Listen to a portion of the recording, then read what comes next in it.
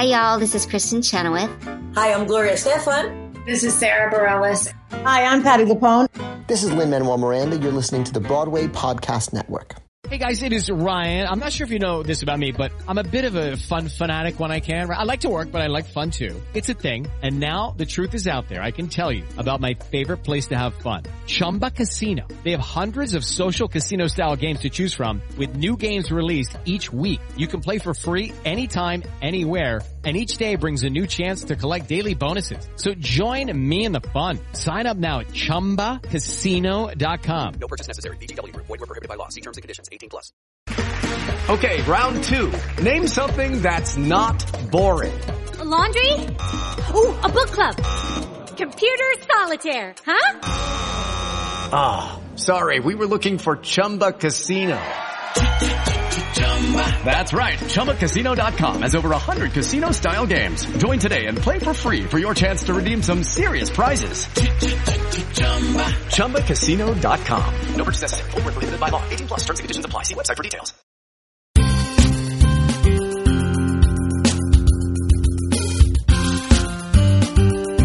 Welcome to Stagecraft, Variety's theater podcast, bringing you backstage and behind the scenes with the stars and creators of the hottest shows on Broadway, off-Broadway, and beyond. I'm your host, Gordon Cox. On this episode of Stagecraft, I'm talking to the actress Kelli O'Hara. She's a Broadway musical theater favorite from shows including The Light in the Piazza, The Pajama Game, South Pacific, The Bridges of Madison County, and the 2015 revival of The King and I that won her a Tony. She's now back on Broadway for the first time since that Tony-winning turn, starring opposite Will Chase in the Roundabout Theater Company's Broadway revival of Kiss Me, Kate. She's here with me to talk about musicals, comedies, and working on her latest project with two greats, Cole Porter and William Shakespeare. Hi, Kelli. Thanks for joining me. Hi. It's very nice to be here with you. We are backstage at Studio 54. You're fresh off a show, Kiss Me, Kate. Yes. So we might hear some singing. So get ready, listeners. You'll hear some singing and maybe some traffic outside. That's true. So Kiss Me, Kate is one of the most recognizable musical theater titles we've got, right? Was it a show and a role you always wanted to do? Were you particularly attached to the show, or how did you think of it before you got involved? That's a good question. It wasn't, although it seems like it should have been. It's got a nice classic soprano score for her for Lily and Kate. There's my phone ringing. Yeah. In college I was doing more opera stuff, and the musical theater that I was doing might have been more kind of Rodgers and Hammerstein, Lerner and Loewe type of stuff. Right. This wasn't on my radar as much until I saw the 99 revival with Marin Mazzie and Stokes. And Marin just kind of happened to be a symbol for me of what could happen on Broadway for me. It was more of a legit sound. There was ragtime. She was actually a real big influence. And so when I saw her do this, I thought, oh gosh, if I can ever get a chance to do it, even in a concert version or something, I think it would be right for me. Right. Speaking of concert versions, you did this in a reading with the Roundabout. It was for a Roundabout Gala, and it was with Will Chase, your co-star in this, and a lot of the creative team of this production. What did you enjoy that experience, and what made you interested in sort of doing the full production? Well, a couple of things. I mean, we had done the same thing at a gala years before with She Loves Me, and I really, really loved that and wanted to do it, but I was doing King and I, so I couldn't. Right. So the next time it came around, and we had a great time on the night of, and you always do, those are so fast and furious, and then you end up going, that was fantastic, as far as fun. Right. I thought, no, let's do this one. Let's find a time. And it took a few years to find an opening for all of us. Right. Why? Why did you think to yourself, this one we should do? Well, again, as I get older and as I find, what I like to do, I am a kind of a classically trained soprano. So as I get older, I find that sometimes, there aren't a lot of roles that allow for me to kind of be strong, but then sing the way I like to sing. Right. And then, so therefore I'm kind of putting on a voice, which is doable, but in 8 shows a week for many, many, many months, I start to itch to sing, bigger soprano stuff. I really do. And so I knew this one would be a fun sing. Yeah. And I did say yes to it, and then the way the world has been working lately, and some personal things and everything, I thought to myself, I just want to laugh again. I want I don't want to play a mother of a kid who committed suicide. I don't, which was, which is also artistic in its way and was valuable at the time for me. Right. But because of, everything that happened last spring and everything that's happened since 2016, Right. I wanted to not only laugh myself, but I wanted to give people the chance to come in for a couple of hours and laugh at just silliness and shenanigans and not have to think about the things we think about on a daily basis that put us into a thought of absolute chaos. So that makes me feel purposeful. And, it's not brain surgery, but it's joy. And that to me can be just as important sometimes. Yeah. Do you like doing comedy? 'Cause you've I love doing comedy. Dramatic roles as well. Yeah. When I was the last one, I guess would be Nice Work If You Can Get It. Yeah. And I look back on that time. First of all, I made some of the best friends of my life, but I look back on that time and think about just the absolute kind of in my life, how much joy I felt. I would fall to the ground laughing because of these people in my show. And we need that every once in a while. And then we go put ourselves back in the position to search darknesses and all of those things are useful as a human. And right now the pendulum just swung back to fun. Right. And so I'm really glad I'm here. Yeah. Speaking of the way the world has changed since 2016, the Kiss Me Kate being based on, The Taming of the Shrew, and incorporating The Taming of the Shrew, it has some elements that can raise some eyebrows, some elements of the story that can raise some eyebrows today, and like sort of a comic. I like Taming of the Shrew itself as sort of a comic depiction of subduing a strong-willed woman, or it can be, depending on the production, right? What did you think of that dynamic back in 2016, and then did that change at all when, in the wake of sort of Me Too and Time's Up? And I think that's informed everything. In fact, once we really decided to push go on this idea, it's probably because of what's been happening. Yeah. To go back into a show that has so many problems when it comes to that sort of thing. It's very misogynistic. Shrew has always been seen that way too, but it's interesting if you think about when Shakespeare wrote it and who was queen and some of the language that he gives Kate, even in the play that's been cut for Kiss Me Kate the musical, right, is actually pretty witty and smart, and there is reason for her to be angry and shrewish. Right. We hear this all the time. Women aren't just angry; they have a reason to feel certain negative things. And then when they do get angry, there's always a source, and it's not just being a shrew. And so I found that very interesting at this time to kind of revisit that, put back in some of the Shakespeare retort that she actually has, right. Shine a light a little bit on the male behavior, cut some of the things that were just useless to us at this point. What? Can you give me an example? There are lyrics that, I've off stuck a pig before, that we changed, just things that are ugly, that everyone just probably laughed their heads off about. I can't think of anything right now that in particular, but probably the most, we should say that Amanda Green made some of the, yes. adjusted some of that, tweaked some of the lyrics. And one of the most notable is there is a song that Lily/Kate had called I'm Ashamed That Women Are So Simple. But I was going to get to that because I think that was our biggest change. It's very small though, we should say. Like, yes. it's maybe just one word, but maybe a couple more. But it really changes the tone of the... It seems like it is, but actually she... I'll go back to say I was trying to think of the men lines that were so kind of awful that we've cut some of them and then kept the ones that kind of highlight why we need change. But what we did in my lines, especially that song, I Am Ashamed That Women Are So Simple, she actually changed quite a bit more than you think, but she so beautifully kept Shakespearean language. Yeah. There's a whole passage where she says, why are our bodies finite, bound for dust? The time we share so brief and yet so dear. She's talking about how we're here, we don't have much time, but we're spending all of it fighting for supremacy and sway and being powerful when all of it goes away except for love at the end. So why don't we spend more time trying to be in that love and enjoying it, and not wasting our time? The original lyrics, my memory's gonna fail me right now, but it spends you so didn't much have to memorize those. Right? No, well, I did at one point, but it spends so much time, the song, just saying sorry for being a woman, and wives, let's just do all this for our men, and basically lay down and shut up. And that little change for me is it seems simple, but it's kind of monumental in a way to use my own voice. And so that's been helpful, but it's also is something where a certain audience can come in and not listen and still enjoy the old fashioned show. Yeah. It's so interesting that the matinees that we do sometimes, today in particular that I've just finished, they're very, very quiet when it comes to things like I Hate Men. They don't like it. They still don't want to hear it. Right.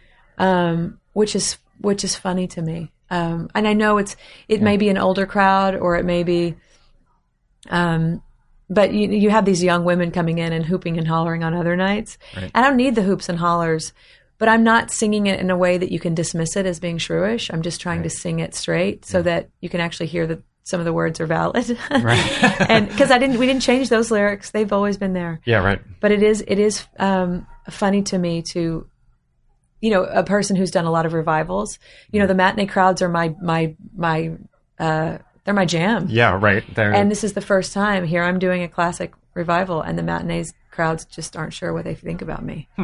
It's interesting. Yeah. You mentioned that Kate always has a reason to be shrewish. What did you find? What was your way into Lily, who is the name of the actress who plays Kate in the musical within the musical? What do you find is Lily's reason for acting in a way that some people might consider shrewish? Yeah, I actually find Lily to be less shrewish. I find her to be a little bit of, an egotistical actress who's kind of oversensitive and overdramatic. Right. I think she finally hits a wall, and it's called humiliation, because she's madly in love with this man, and she's absolutely brokenhearted, and it cracks something in her, as opposed to crying and putting her head on her pillow or begging him back or running away, which she eventually does for a minute. I think in our 2019 version, she beats the shit out of him. It's a different response. Right. But it's one where I think most women have been at the place where if they could, they would, right. And because they can't, they might do something more, what would be considered, I don't know, petty or something, whatever it is. But I think in this case, she just comes out because she has the audience to protect her a little bit. She kind of just goes after him. Right. Yeah. Did the inclusion of Shakespeare, I talked to Scott Ellis, the director, a while back, and he was telling me about kind of rehearsing different versions of The Taming of the Shrew musical, kind of, or the way he thought about it, because there's the way the show's supposed to go, and then kind of the way it goes wrong once in the show when Lily finds a note that she discovers something. Yes. Was this musical unusually complicated to kind of rehearse for on your end? It was, actually, because we had we wanted to be thorough, and it's funny, you can throw these up. They're tried and true, they're tested. You can throw them up without thinking, and many people in the audience will probably just not know the difference. I mean, you feel that way sometimes because you think, all this work, and I don't feel like they're getting it, and that's not our. We shouldn't worry about that. We have to do the job we do. Right. But we definitely did a red version and a blue version. That's what he said. Yeah. Tell us more about that. And it's the version where on this night she came to the theater. They rehearsed here. They've moved the show to Baltimore to open it, out of town tryout. And on this night they do Taming. They do the musical of Taming of the Shrew, right. Which is which is what they've rehearsed. And Kate is a shrew and Petruchio is an ass, and they they have the whole play, and there are these funny little fun dance numbers that aren't in Taming of the Shrew, obviously. Right. We're off to Venice, and and we're and then there's Tom, Dick, and Harry, and there's and all these kind of things. Yeah. And then of course you have Too Darn Hot, which isn't in the show. That's the intermission. That's the actors cooling off. Right. So you have all these pieces to it. But with the show within the show, we definitely had the version where Lily is not angry, but Lily's playing Kate, so they did the original writers laid them on top of each other in such a way where it really, they match.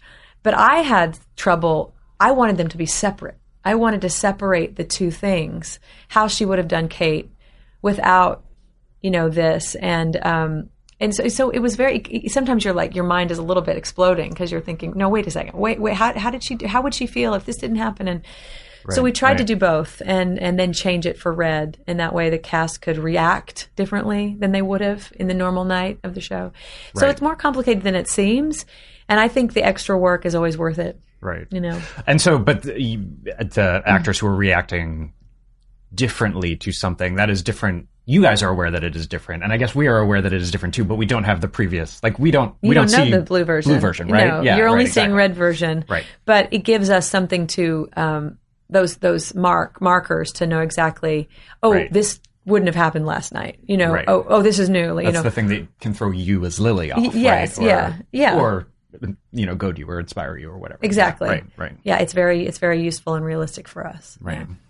This is for people who have maybe, seen Kiss Me Kate and, but aren't quite aware of the exact song list. When you sit down, it's like, oh, wait, this song is from here too? Oh, wait, also this song and this song? It's like every great Cole Porter song you've ever heard is in this score. Do you have a relationship with Cole Porter music in general? Or how you I do, actually. I did a long Boston Pops tour of all Cole Porter music, and then I did the same series with Marvin Hamlish out in Seattle for Seattle Symphony.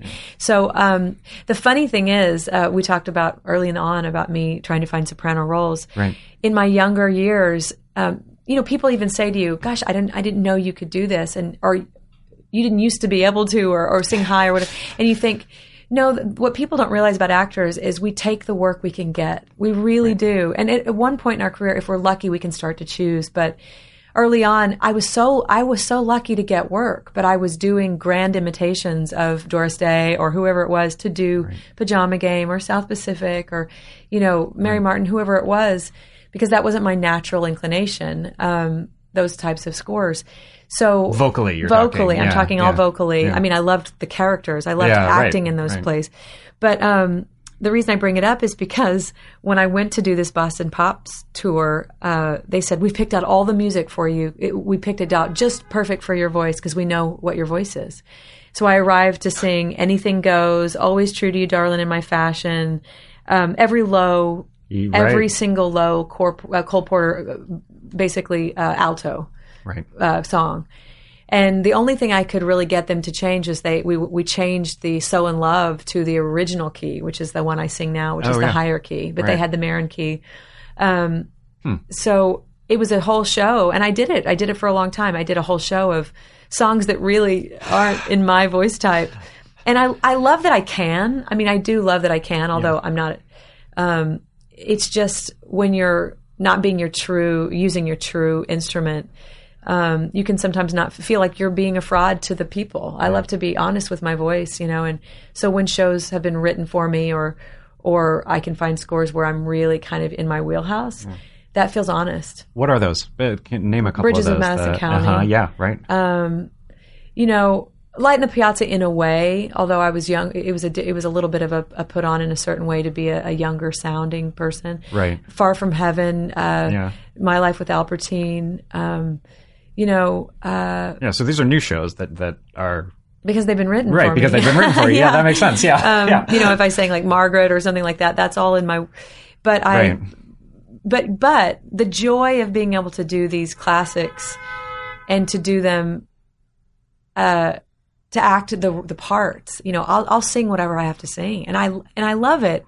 It's just that I want both things to match up. Right. Yeah. Yeah. Well, you mentioned the Boston Pops concert. You do a fair amount of concert singing as well. How does that sort of fit into your work as a musical theater actor? How do you think of those things sort of overlapping and influencing each other? I think of them exactly like that. I think they overlap a lot. But in a musical theater and on the stage, you play one part and you sing the songs that go with that part, and sometimes you do it for a year or more. Right. And so that is that can be very catastrophic to the creative mind and the voice, and non-challenging to the voice that wants to grow and keep building. And so when I go do concerts or symphony concerts, finding new material to stretch that, and then is so useful to me. But also singing as me, as my person, and not through a character. A lot of people prefer only singing behind a character. I'm very opposite. I love to sing everything as myself, and so I can filter my emotion through that lyric in a different way. I mean, I would sing these songs, even from Kiss Me Kate, I would sing them out differently than I do. I want to be everything that character needs on the stage, Right. while bringing some of myself in as much as I can. Honestly, it's different than singing as yourself in a concert version of something. Doing all sorts of different songs with a concert or my own show, my solo show. Yeah, right. And you fairly recently spent some time in London doing The King and I again. What was it like? What was it like going back to the role and revisiting that? Interestingly enough, and surprisingly, I think I could keep searching in that role and find. Oh, yeah? As the world changes, I'm enamored with the fact that Oscar Hammerstein wrote that character and those lyrics and those things so long ago. I really am, because I kept finding things in her and in the show itself. So I loved doing London last year, again with Ken and Ruthie, and being the cast was beautiful, a brand new cast. But I loved searching through her again and falling deeper into that. So there are roles you can do that with, and that's definitely one of them. What was your take on sort of how the West End community or the sort of London theater community is different or similar to the Broadway community? And is there anything you sort of brought back with you from your time in London? Yeah, I think that we as artists are always trying to search and go forward. And I think London absolutely is the place where lots of new things happen, and theater's been going on for so long. And the way they look at theater is so beautiful, because it's more, I think for just a normal person out in the world who's not doing theater, I think they think of theater as a cool thing. Whereas I think in America, we're fighting for theater to kind of keep a hold, and art in general, because, we kind of have the sports and where I come from, where it's kind of on the back burner, definitely, music and arts and dance. And I think that London culture tends to embrace that kind of thing more, and they embrace the classics even more. And that to me felt really, we felt like we were doing King and I, and we felt like rock stars, whereas here you feel like you definitely have an audience, but it might be kind of going away. So I almost felt like, well, I think I might fit in even better over here in a way. That's what they made me feel. Right. Like that was more useful to them, whereas I feel like over here we're always trying to find the new, which is really good. So I think there's room for both. Right. And I'm glad that I can kind of have my foot in, on both sides of the pond once in a while if I can. Yeah. King and I, of course, is the role that you won a Tony for. How did winning a Tony change your career, and if so, how? That's kind of a loaded, heavy question. Or I guess, what does it mean to you? Is another way of asking it. Yeah, what does it mean to? Of course, it meant the world to me. Yeah. You get up there enough times, and you think that would feel really good, and then of course it did, and it kind of blew my mind, and I didn't expect to just kind of to be there. I think you get used to not being up there, and then it happened, but then you realize, I think when you win it when you're young, maybe it's really kind of a catapult. It's a stepping off point, and it really pushes you forward in a different way. I think when you're a little bit more seasoned and marinated in this business, you realize that those ups and downs are just that. They're ups and downs that you ride, and you have to expect the high ones to send you back down for a little bit, and then you come back. If you're lucky, you can come back up a little bit, and I think the best part of our journey is to try to keep a steady flow, so that you don't land in the bottom for too long, but you don't expect to stay at the top for too long. And the business will do that to you. I won the Tony in 2015, and I wasn't invited in 2016. So to attend. Yeah, so right. You don't expect from it. You just try to enjoy it with all your heart when it happens, and then you roll up your sleeves the next day and you get back to work. Right. And that's how we have to look at it, and that's how I do. Yeah. So. You're known, of course, mostly for theater work. You've been marinating, as you say, in the theater, but you've also done screen work as well, sort of all along. And recently you did a web series called The Accidental Wolf. That's right. That was quite well received, and you had a recurring role on, or a regular role on 13 Reasons Why, the Yeah. Netflix series. How do you think of your screen work, and is it something you want to do more of, and how does it fit into what you want to do with, stage and singing and all that stuff? Well, the other thing that this business, it really makes you feel is that you have to do a lot of everything to, well, first of all, to keep creative. Yeah. But in order to keep selling tickets in theater, which we have a hard time doing, you have to have a bigger fan base. I'm not great with social media because I'm private, and I was raised to not think anybody would care what I'm doing on a Saturday morning at the Starbucks or whatever. Right. Who cares? What you need to do is something bigger, something grander, something,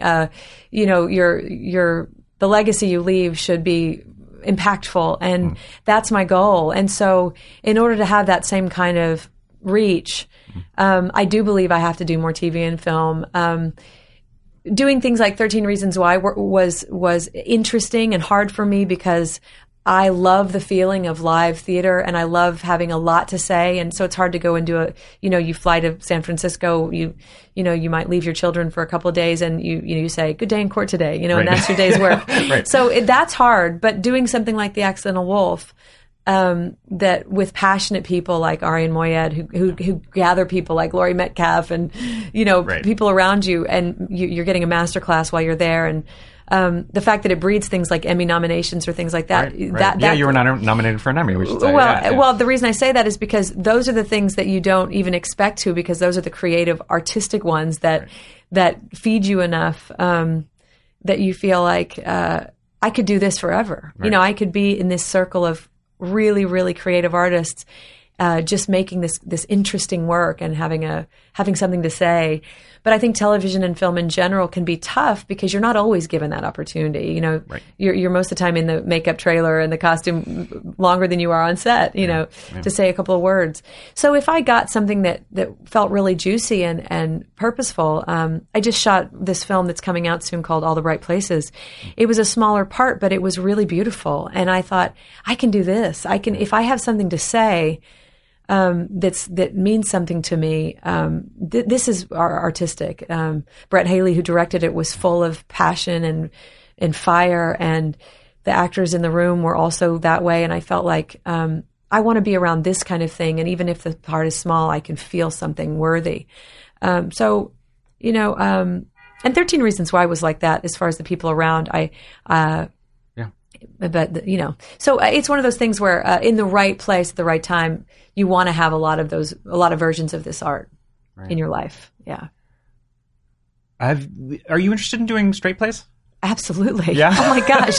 There's a part of me that, the last straight play I did was King Lear. So, but to do it. Right. How long ago was that? That was in 2012. Right. And I was going to do one at Lincoln Center a couple of years ago, but then my schedule, we thought we were going to London sooner, and it conflicted. And I'm always having to, I make the right sacrifices, but for my kids and what choices to make, really, I have to think about all of that. Like how will my time be spent? But I would love to do a play and not so much to, you say, I want to show people what I could. It's not it. I want to see it for myself, how it feels to not say a couple of lines and then fall back on the comfort of singing. Right. Because I have, as a person who doesn't sing, I think I have a lot to say, and I want to prove to myself that I can do something like that. And so I've put it out there in the universe, I think, if the time is right, and if we can, if I can afford to do it with my kids and the schedule, I'd love to. Right. Is there another sort of classic musical theater role that you've always wanted to do that you haven't gotten to yet? No, I used to go, that's a good. No, it's really I think I've run the gamut with what I already know. Now there are lots of things I would love to do things. I would love to turn things on their heads. I love this idea that Rosalie Craig's doing Bobby and Company, and right. Yeah. I love. That's in London, I was totally on board with an idea of like a Harriet Hill, not for myself really, right. but I love those ideas because I do this section in my solo shows of man songs. Mm-hmm. And one of the ones that kills me the most, and I love singing it, is Finishing the Hat, because, and not that they'll ever, who knows if there'll be a Georgina Surratt, right. But because that's a historical, it's historical fiction, and we should say this is Sunday in the Park with George. Yeah. But he's singing of this torturous competition of personal life with art, of finishing that project, being creative, staying in the work when you have the pull of life, relationships on your side, on the other side. And that has been my story. I want to be a good mom. I want to be a good wife. I want to have my friendships. I want to have my private life, but I need my work. I cannot live without it. I won't. I refuse. I'll find somewhere to sing or to act or, I don't care where it is. And to play roles that speak on that, they either have to be written. Right. And I'm asking, come on, women, write some female roles that have to do with those kinds of things. And they're being written. Of course they are. But that's, that interests me more than saying, oh, I want to play Mama Rose someday. Right. What interests me is leaning towards telling a different kind of woman's story. Yeah. What's the one piece of advice that you've gotten, a professional or creative advice that you've gotten over the years that's really stuck with you, that you felt like, oh, this person, as the years have gone by, you've thought, oh, actually, that person had their, got it on the nose. Right. I'm going to think about that for just 1 second.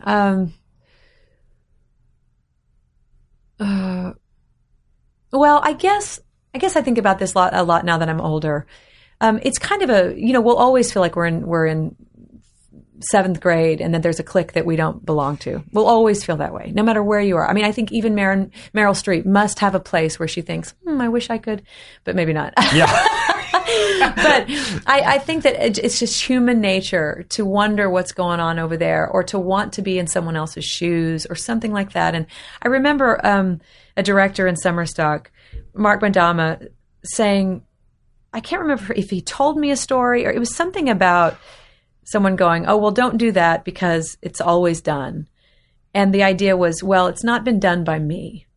And that idea of being an individual, we know that not everybody uses their whole imagination like a casting director or whatever when you walk in the door, and if they don't know you, they need something to grab onto. So fine, open the door with some version of something that you think is familiar. Like, what if you look like Laura Benanti or you sound a little bit like Jessie Mueller, whatever it is. Fine, maybe you get in the door that way, but the minute you can, that's already been done. So start to be you, only you. And I can say that now because I tried really hard to just be in the room where it happened by singing the way I needed to sing or kind of reminding someone of somebody else. But once I had a little bit more voice, and I know I'm lucky to say that I do, you start to say, no, this is what I can bring to the table. Me, just me, not a version of somebody else that's already been done. And that's really important because if I hadn't started doing that, I don't think I would have had a place. And my place is really different than other people in the theater business. I'm not going to be belting and doing a lot of contemporary stuff, but I can be in contemporary musicals like Bridges or something because I said to Jason Robert Brown, because I said to him, please do me the honor of listening to me and writing for me. And he did. And some people don't, but he did. And is that how that started? Was that the original? He said, I want to write my opera. I want to write my love opera, my story. And he got the rights to Bridges of Madison County. He goes, I want to write this for you. And I said, wow. That's the biggest thing ever. So we shopped it. We didn't even have a score. He had some Robert songs and a few things. We shopped it around. We found our producers. Yeah. And then he started to write it. And I remember we did a couple of workshops. We did a lot of readings of that with a lot of different Roberts. Yeah. And so in the beginning, her music was pretty folky and country. And I can do some of that. I can. Sure. But I don't want to do it all. Just like I said, it's not all I can do. Right. So I said to that, I said, is there more? Is there more that's me? And because of her Italian background, he got this voice in his head about the Italian and the classical. And he showed up with that song, that opener, To Build Myself a Home. Yeah. And it changed, I think for me, it changed my own sense of confidence about where I belong in this business. And that I do have something to give and to say that's a little bit different than other people.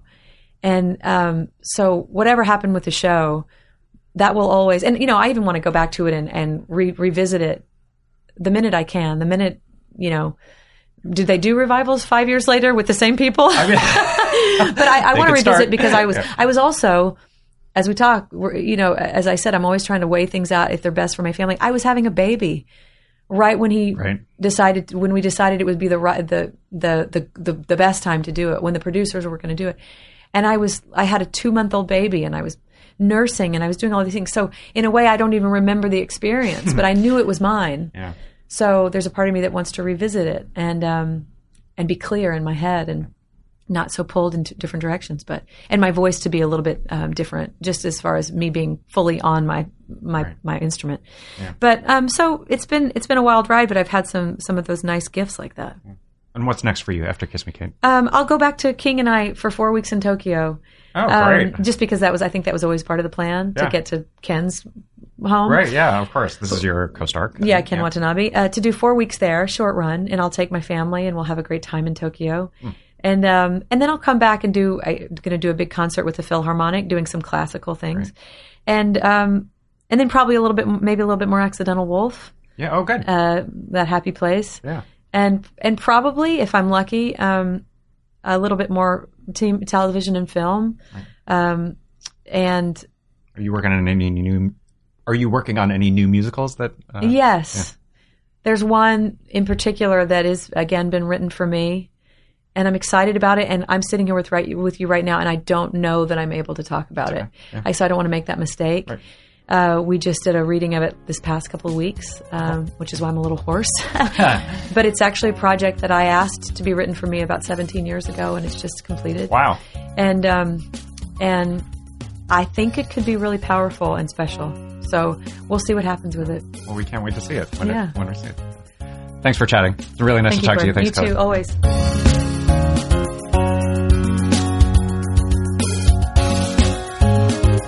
That was Kelly O'Hara, the Tony-winning star of Kiss Me Kate, now playing on Broadway at Studio 54. If you like what you've heard on this and other episodes of Stagecraft, please rate and review us on iTunes and subscribe wherever finer podcasts are dispensed. And here's an alert for all podcast enthusiasts. I'll be in Nashville from May 31st through June 2nd for the first PodX conference, bringing together your favorite networks, podcasters, and podcasts, from true crime and politics, to pop culture and storytelling, to, of course, theater and stagecraft, all in one weekend. In the meantime, I'll be back next week talking to John Cameron Mitchell, the writer-star of Hedwig and the Angry Inch, whose latest project is the new musical podcast series, Anthem Homunculus. Until then, see you at the theater.